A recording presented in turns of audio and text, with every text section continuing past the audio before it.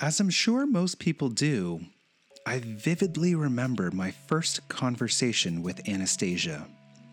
It was one of those conversations that quickly goes from, "Hi, my name is Ty," to talking about deep childhood scars and embarrassing stories. Anastasia's got a way of making you feel like your voice is the only one in the room and that she's listening to it with all of her heart. Knowing the person she is makes the story you're about to hear all the more upsetting.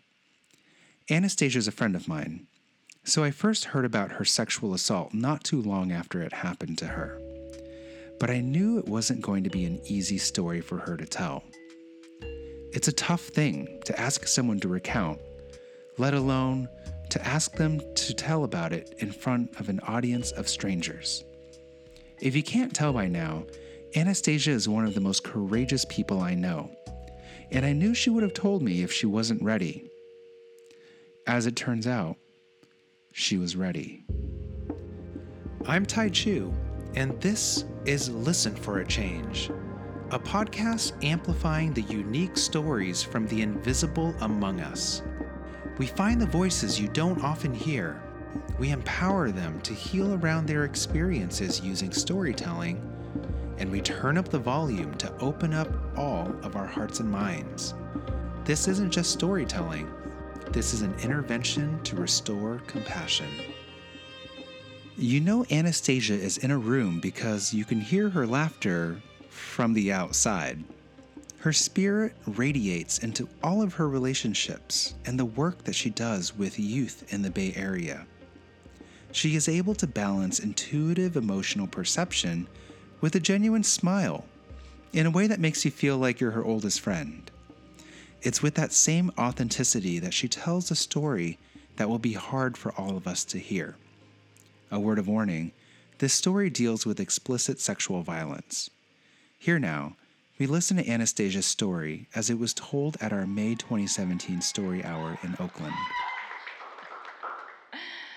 Hi, everyone. It's only slightly intimidating.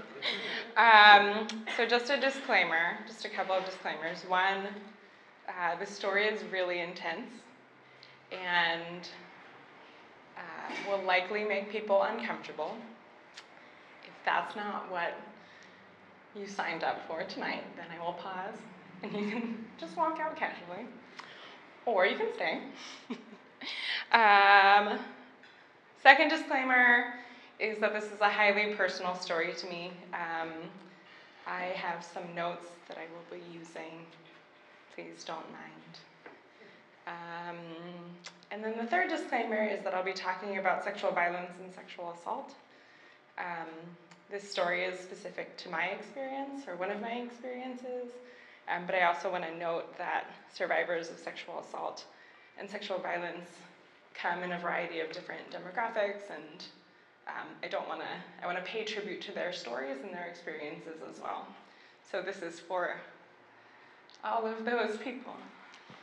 Okay, also, last disclaimer, I might cry. I've already cried once today. I got my tissues ready. I got people to support me. I love y'all already.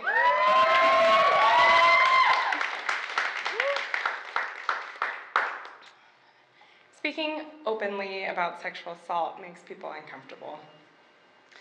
It's a topic that no one wants to talk about because people don't know how to talk about it, and sometimes they think that if they don't talk about it, then it probably won't happen.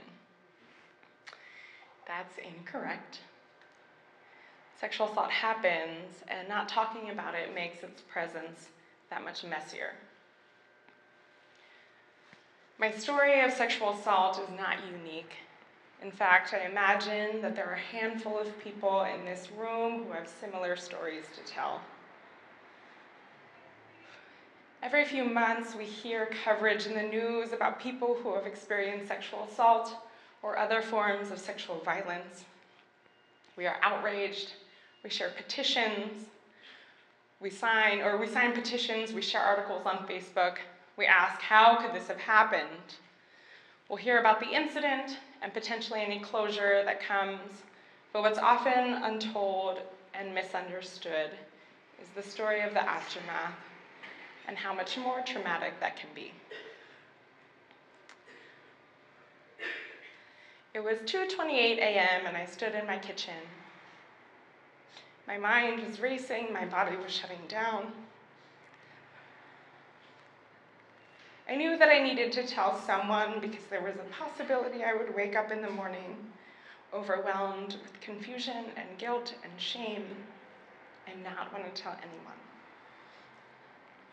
My old roommate was working a night shift at the hospital, so I picked up the phone and called her. I told her what had happened, that about an hour earlier I had been raped. I told her I was okay and that I was tired and that I was going to bed.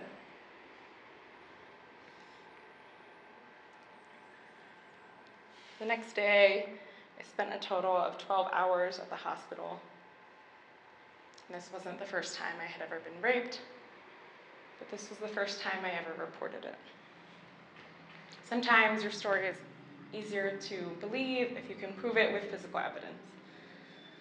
So they checked me. My clothes were confiscated. My body was examined for hours. I stood naked while the nurse held a ruler to various bruises on my body and photographed them. I had swabs inserted into me, my vagina smeared with cold paint to check for abrasions, a camera pointed right between my legs. The most vivid memory that I have from that day was sitting in the room after all of the physical exams were done, waiting for the police officers. At that point, I didn't actually think the situation could get worse. But when the detectives arrived, they wanted to see the documentation of physical evidence. I can't quite articulate the combination of punishment and violation and humiliation that is sitting in a room with two men whom you have never met, standing in front of you, looking at pictures of your vagina, commenting on the magnitude of your vaginal abrasions as if you're not even there. To be physically present, to be fully clothed, and yet to feel so invisible and so exposed. Okay, round one. Pause. Okay. I was given shots to prevent sexually transmitted infections and pills to prevent pregnancy and HIV. Combivir, that's the name of the medicine that they gave me as HIV post-exposure. The nurse told me that these pills would reduce my risk of contracting HIV, that side effects were normal and that I should get retested for HIV in 1 month, in 3 months, in 6 months, because sometimes the results don't show up immediately. What she didn't tell me was that these pills would make me feel like a stranger to myself, that I would experience nausea for 30 days straight, that I would have recurring nightmares, that moving my body in the world would feel like moving through a sea of molasses. The irony of these shots and these pills is that HIV, STIs, and pregnancies in this situation could also be prevented if we took sexual violence more seriously.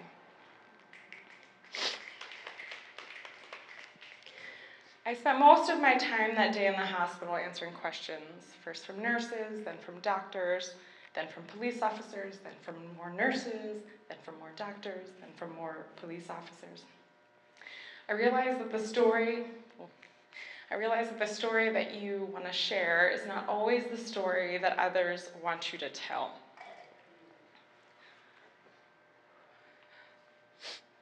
What were you wearing? Were you drinking? What were you drinking? How much did you drink? How quickly? Are you sure? Where were you at the bar? What did you do when you got there? Where in the bar were you standing? Where in the bar did you move to next? Why did you leave your friends? Were you flirting with him? Why were you flirting with him? Why did you give him your number? What did you two talk about? Why did you go home with him? Would you say you willingly got into a taxi with him? When you got into the taxi, which direction did it go? How long was the ride? How many blocks did the taxi go before it turned right? How many blocks did the taxi continue straight? Did he live in an apartment or a house? When you got to his neighborhood, what side of the street did he live on? Where was the gate? Was there a gate? What color was his front door? What color was the facade of the building? How many stairs were there? How many rooms? How many people did he live with? What did you notice about his apartment? What did you do when you got there? Did you go to his bedroom? Did you lay down? Do you remember what time that was at? What side of the bed were you on? Did you see him lock the door? Did you intend to sleep with him? Are you sure you saw him lock the door? At what point of the night did he lock the door? How did he pin you down? How long were you pinned down? What happened next? You said he licked your nipple. How many times did that happen? Did he penetrate you vaginally, orally, anally? How many times was that? Was it consensual? Did you give him any idea you wanted him to penetrate you? Did you know other people were home? Why didn't you think to scream if you knew his roommates were home? Would you say that he knew you didn't want him to have intercourse with you? Did you tell him to stop? I explicitly said, please don't do this. But you never said no. People often wonder why more survivors of sexual violence don't report. Well, telling the world your story means not only having to relive it, but also having faith that you will be met with compassion and affirmation rather than disbelief, blame, and criticism. Here I was, hours after having been physically violated, trying to recall the night in excruciating detail, answering questions set up as if trying to uncover any possible loopholes in my story. There's something incredibly cruel about being raped and then having to prove the validity of what happened by remembering the smallest details from an incident you want nothing more than to forget. I wasn't allowed to forget the pain of something that no one believed could even happen in the first place. There are so many things people try to tell you about being raped. People will say, this is what happened, this is why it happened, and this is how we can prevent it from happening again. But there are way more things that people will not tell you. Like, it might be hard to call what happened to you rape. And if you ever finally name it, you will be questioned about the decisions that you made leading up to the incident. You will be advised to be more careful next time. You will be told that there are things you could have done to prevent it. You will be told that you have the power to stop others from being raped by reporting it. People will say, you should report this, but no one will say, this is what to expect as you're reporting. This is what to expect in the aftermath. No one tells you that the police may ask you to call your perpetrator and have a casual conversation with him as they listen in hopes that he will admit that he raped you. No one tells you that it might take months for your rape kit to be analyzed, that as you're trying your best to accept and move on, you might receive a phone call telling you that your rape kit has been processed and no, there won't be sufficient evidence to move forward in pressing charges. No one tells you that because there is not sufficient evidence to press charges, you will likely run into the man who raped you, maybe at a coffee shop, or maybe even just crossing the street. No one talks about how you can't fake your way into believing that it didn't happen, or about the numbness that will likely set in. No one talks about the emotional roller coaster of desperately wanting to forget everything that happened, and desperately trying to hold on to everything, every detail, every emotion, for fear that no one will believe you or that they'll think that your pain is unjustified. No one says, it's going to be exhausting navigating the pain and the hate and the rage that you develop towards other people, but mostly that you develop towards yourself.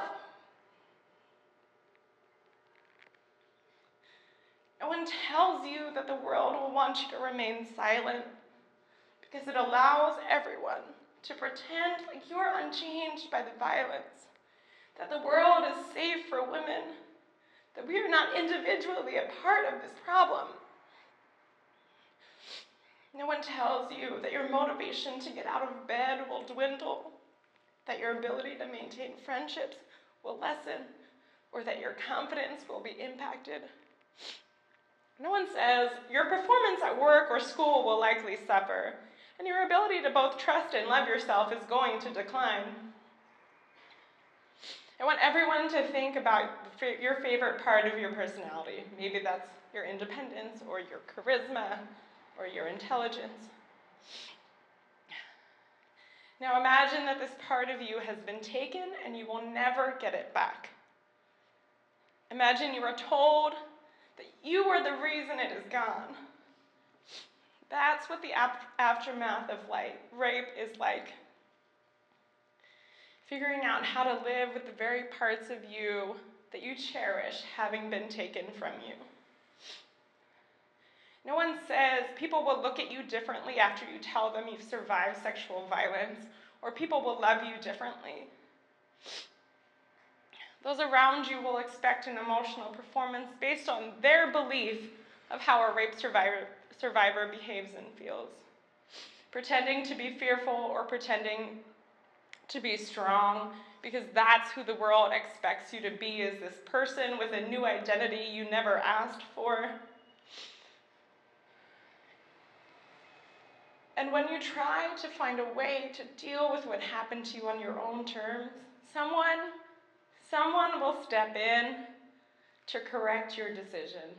Once again, reminding you that your body is not your own. I remember months after this happened, I told my partner at the time what had happened to me previously and asked him if we could practice verbal consent in bed in order to support my own process of healing, to which he responded that I was accusing him of making me do things I didn't want to do and using it as an excuse to not have sex. No one told me that my body would burn with rage, that anger would exist within me and there would be no rightful way to express it. No one told me that PTSD is common, that it's as if I'm a veteran of an unnamed war, a war that I never saw coming, a war I never asked to fight, a war that has no expiration. No one said that the memories might flood back when I am least expecting, or that I should anticipate sleepless nights and dreams that may never fully leave. No one warned me that things would get better, that things would get worse before they got better, or that things might never actually be the same.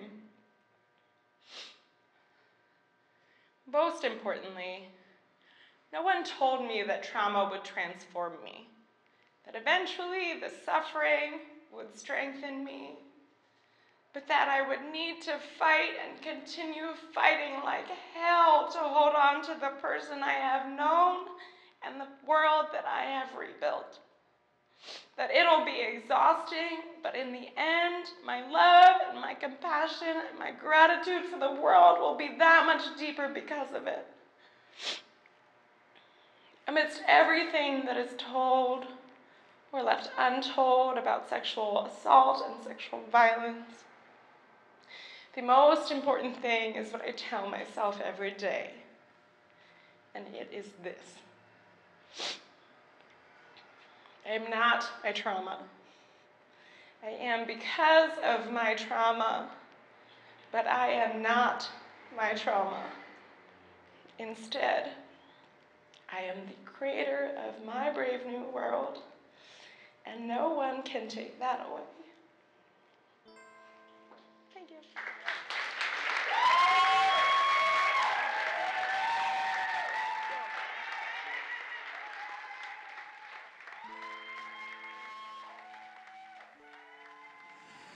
I show up to a nondescript door in an area of San Francisco surrounded by offices and warehouses. This is where Anastasia works. It is a center for systems-involved youth. She greets me at the door and gives me a quick tour. I find a brand new space with sparse decorations that I later learn is in development, led by the youth who will make it their own. I sit down to hear more about what compelled Anastasia to share her story, and to hear about the changes in her life since she told it 2 years ago. All right. Well, thank you for sitting down with me. This was, it took a lot of scheduling, but I'm glad we finally got to make it happen. I wanted to start off by kind of revisiting your story, and I wanted to get to know a little bit more about your reason, if you had one, for deciding that it was the right time for you to share that story. So, was there something that happened? Like, how did you, other than me approaching you and asking you, I know you had to think about it a little bit. How did you know that you were at a place where you felt like you could share something so intimate? I think for me, the reason I decided to share my story was because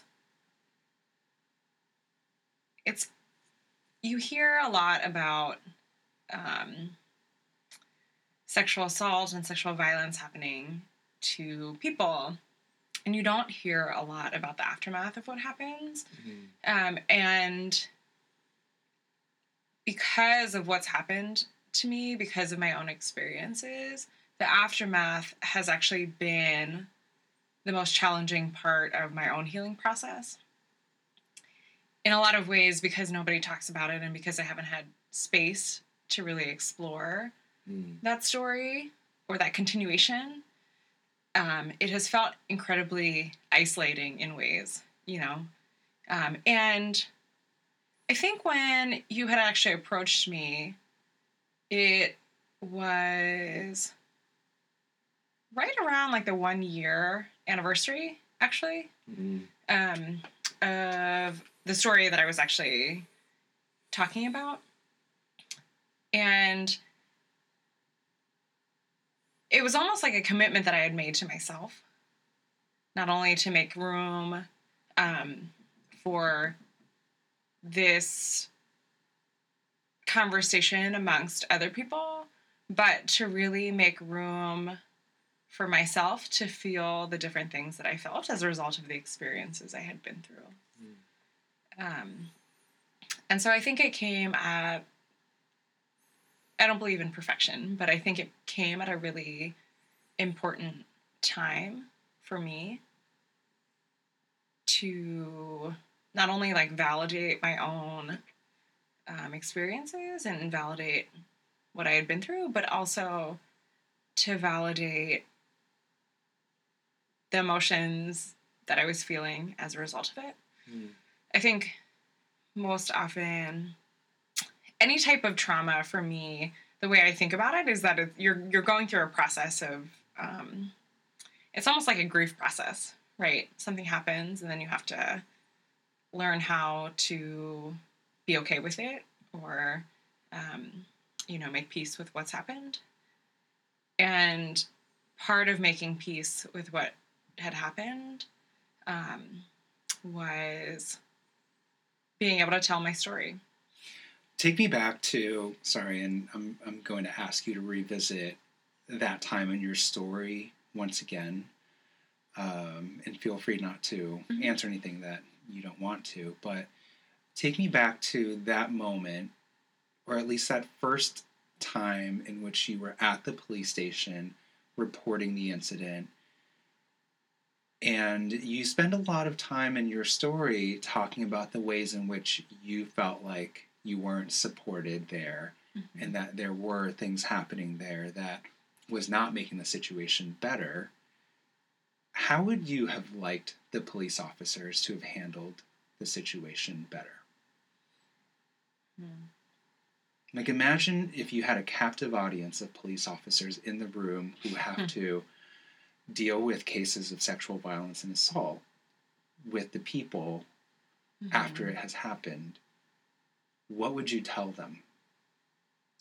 So, actually, I filed my police report at the hospital, which in some ways is maybe a good thing, in some ways might have been more challenging because the environment of the hospital is already very sterile, very cold.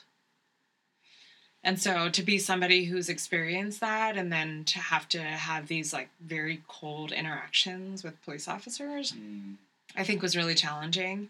I will say that the nurse that I had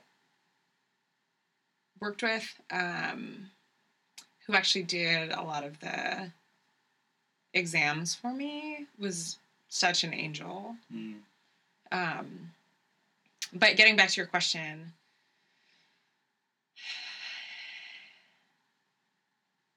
I think the main takeaway that I have, I mean, there's so many things from making sure that,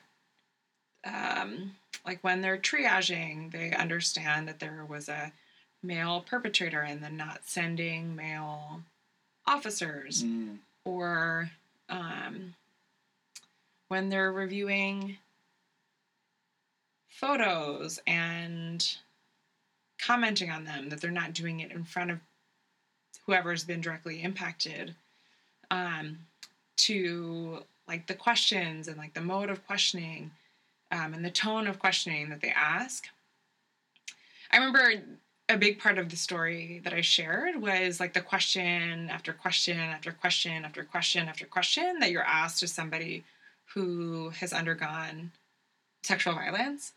And my biggest takeaway from that specific encounter was how necessary it is to try and build empathy for whoever's on the other side. Because I think for the officers the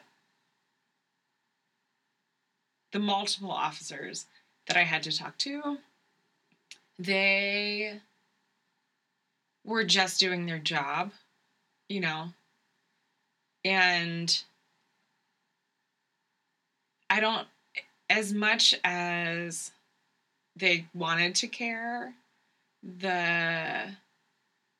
inherently their job and like the way that they have to respond to things makes it such that they can't, you know? And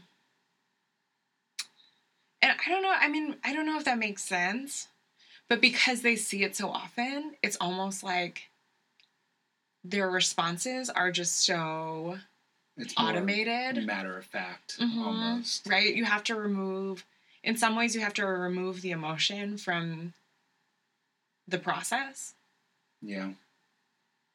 Or at least that's what was communicated, and that was the tone that was set. But I think there needs to be some way to keep that emotion intact, you know? And I mean, it in a lot of ways, it might be the little things. It might be that I actually had to talk to 2 separate sets of police officers and recount the entire story both times. I think over the course of 12 hours, I had to retell the story like 4 or 5 times, which is a lot. And answer the same questions over and over. And at a certain point, like as somebody who's gone through something really intense, our memory already is a little bit foggy, but then also like you start to hear people questioning you in this very matter-of-fact way, and you really start to question yourself about what you remember, what you saw, what you said. Your reaction was exactly. Too. Right. Since their reaction clearly is different. Right. And so I don't know that I have anything I would overwhelmingly say if there were officers standing in front of me. But I have like those key takeaways from the process. And I think in a lot of ways that having to go through that entire experience has really shaped how I interact with people now. I can imagine what it is that you're trying to say, and that I do think that there is a way to kind of walk that line of objectivity, but also try to be a little bit more empathetic. I feel like a lot of therapists have to do that often, right? And so, I don't know, I think you're onto something. Yeah. I mean, even in the way that I think I was asked questions, it almost...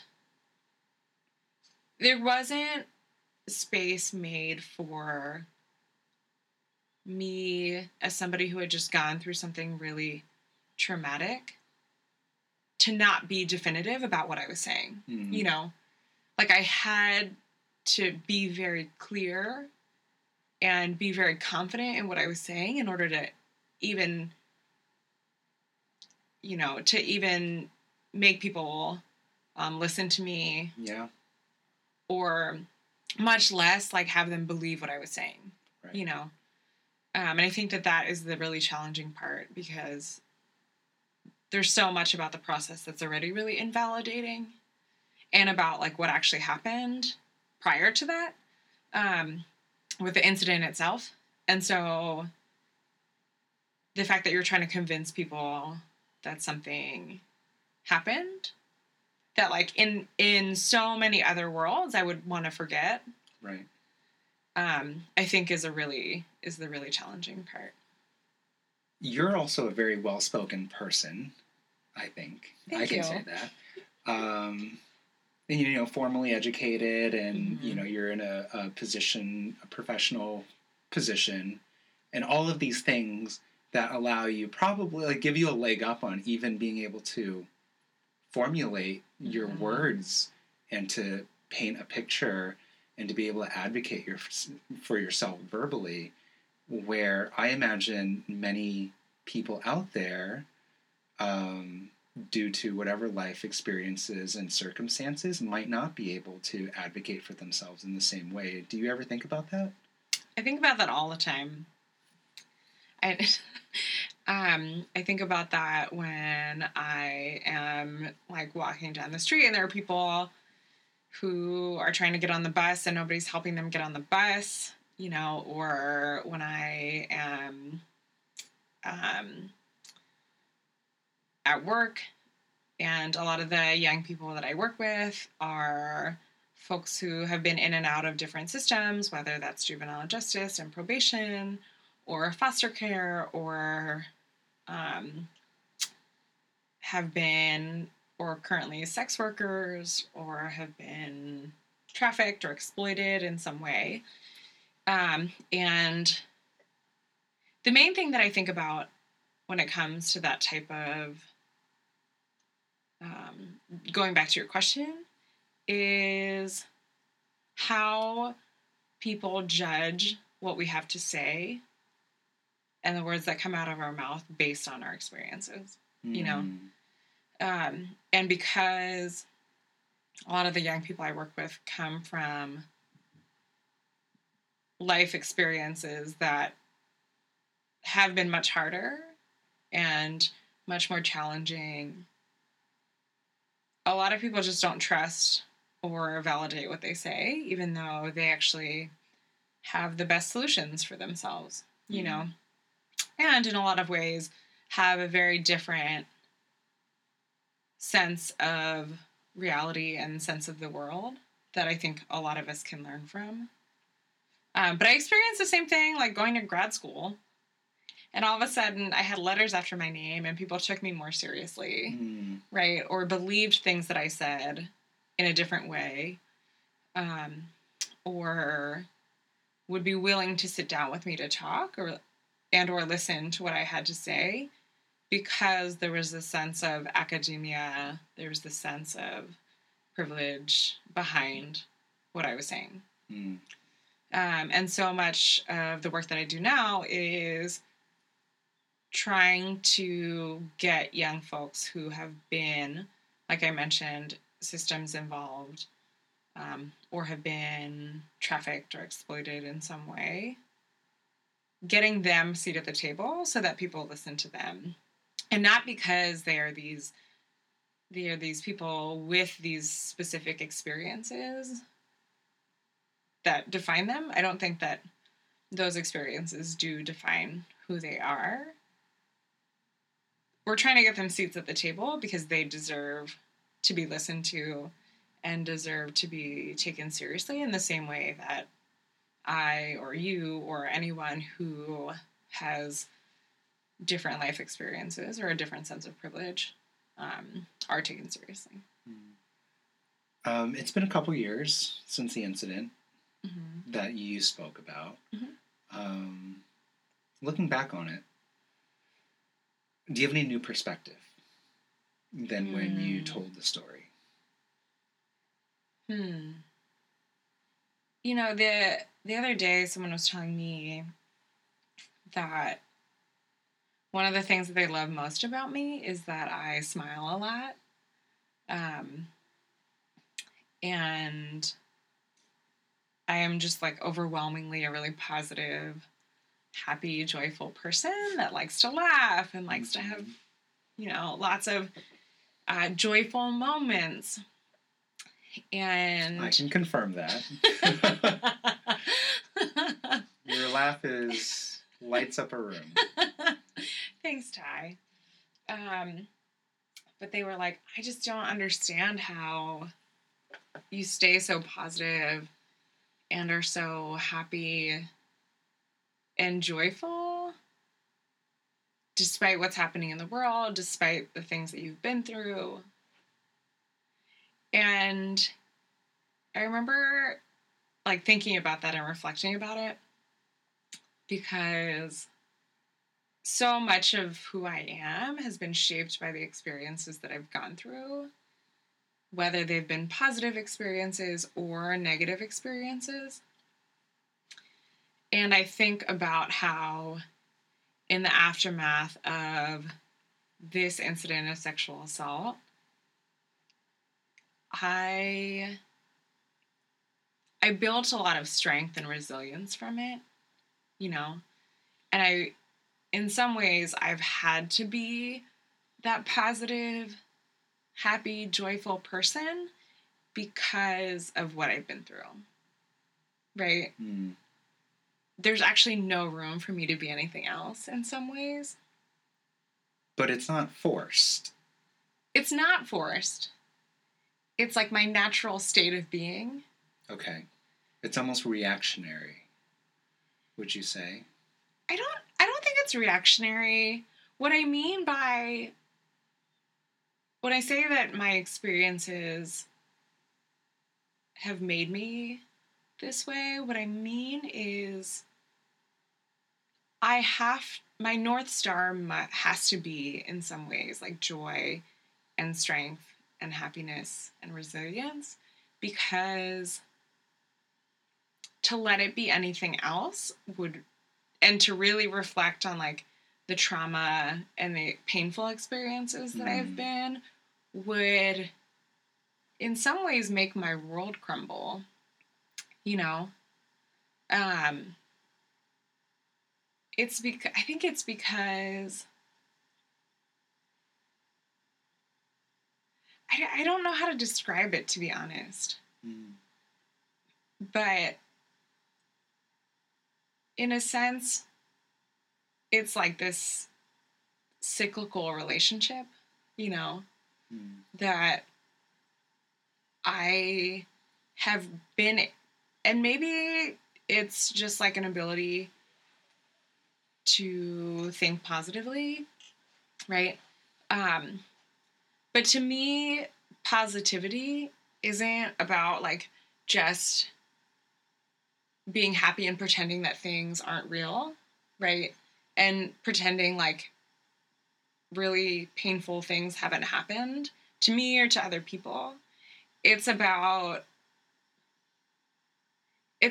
recognizing that painful things have happened and deep trauma has occurred, and I've worked through them, you know, and been able to come out on the other side in a way that teaches me more about who I am. Thank you for sharing both your story, but also taking the time and emotional and mental energy to revisit that with us.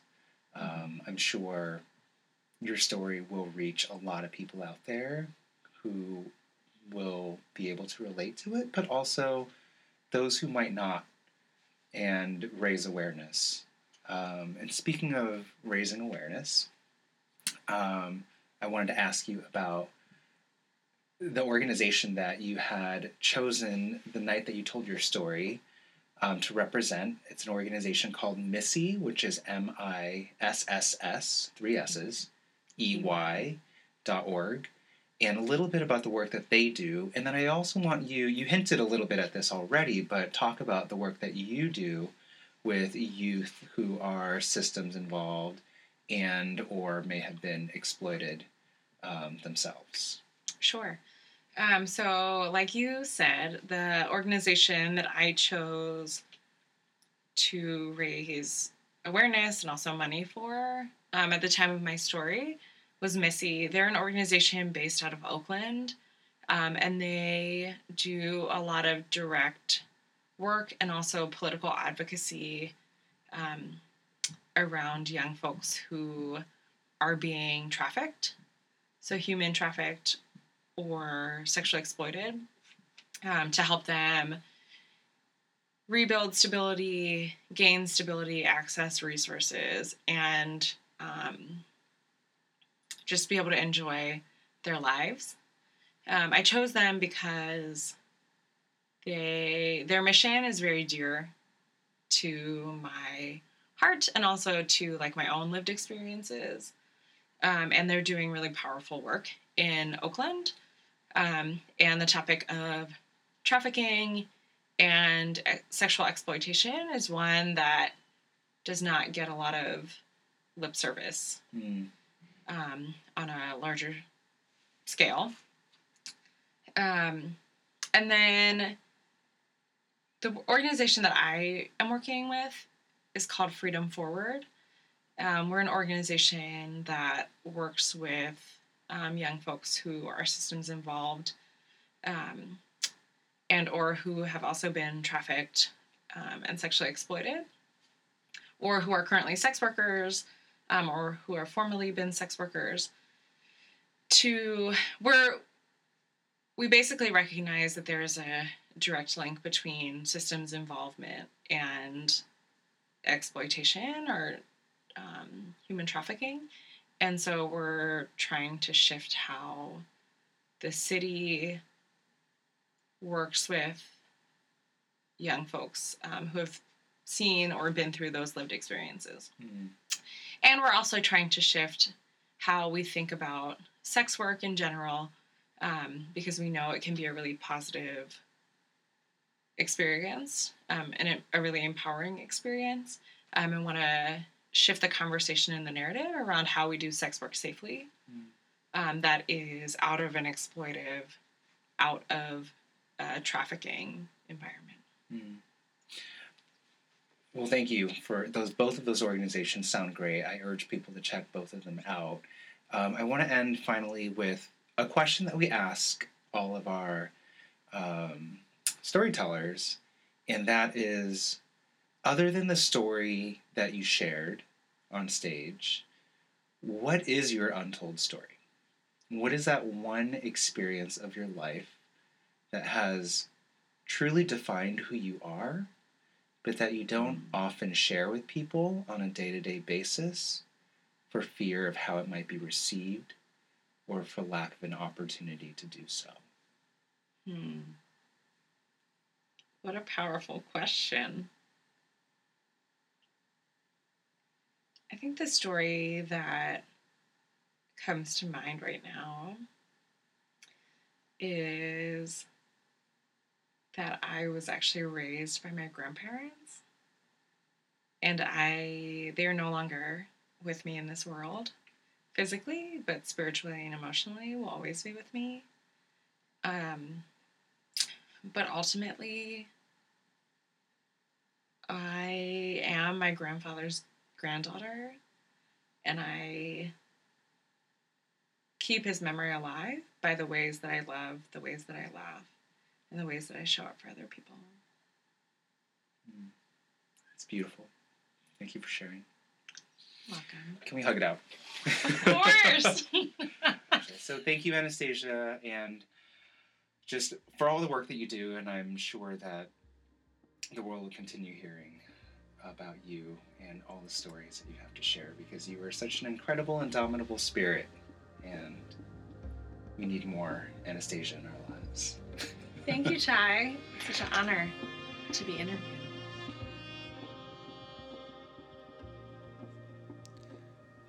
Thanks for listening. If you like the show, be sure to check out listenchange.org to find our next in-person story hour and to learn about our storytelling workshops. And please subscribe to the show wherever you get your podcasts. Our production team for this episode is Tunde Demurin and Isaac Silk. I'm Tai Chu, and remember, a story untold is simply a thought.